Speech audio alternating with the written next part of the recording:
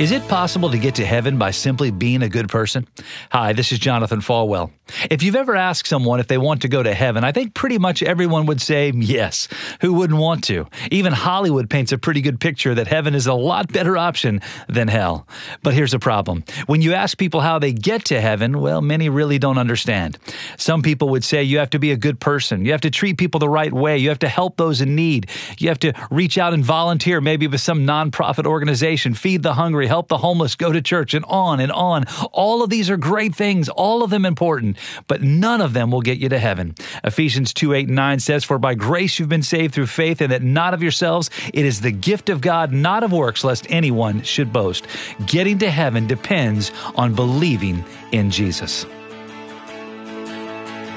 You've been listening to One-on-One with Pastor Jonathan. To learn more, visit falwell.com.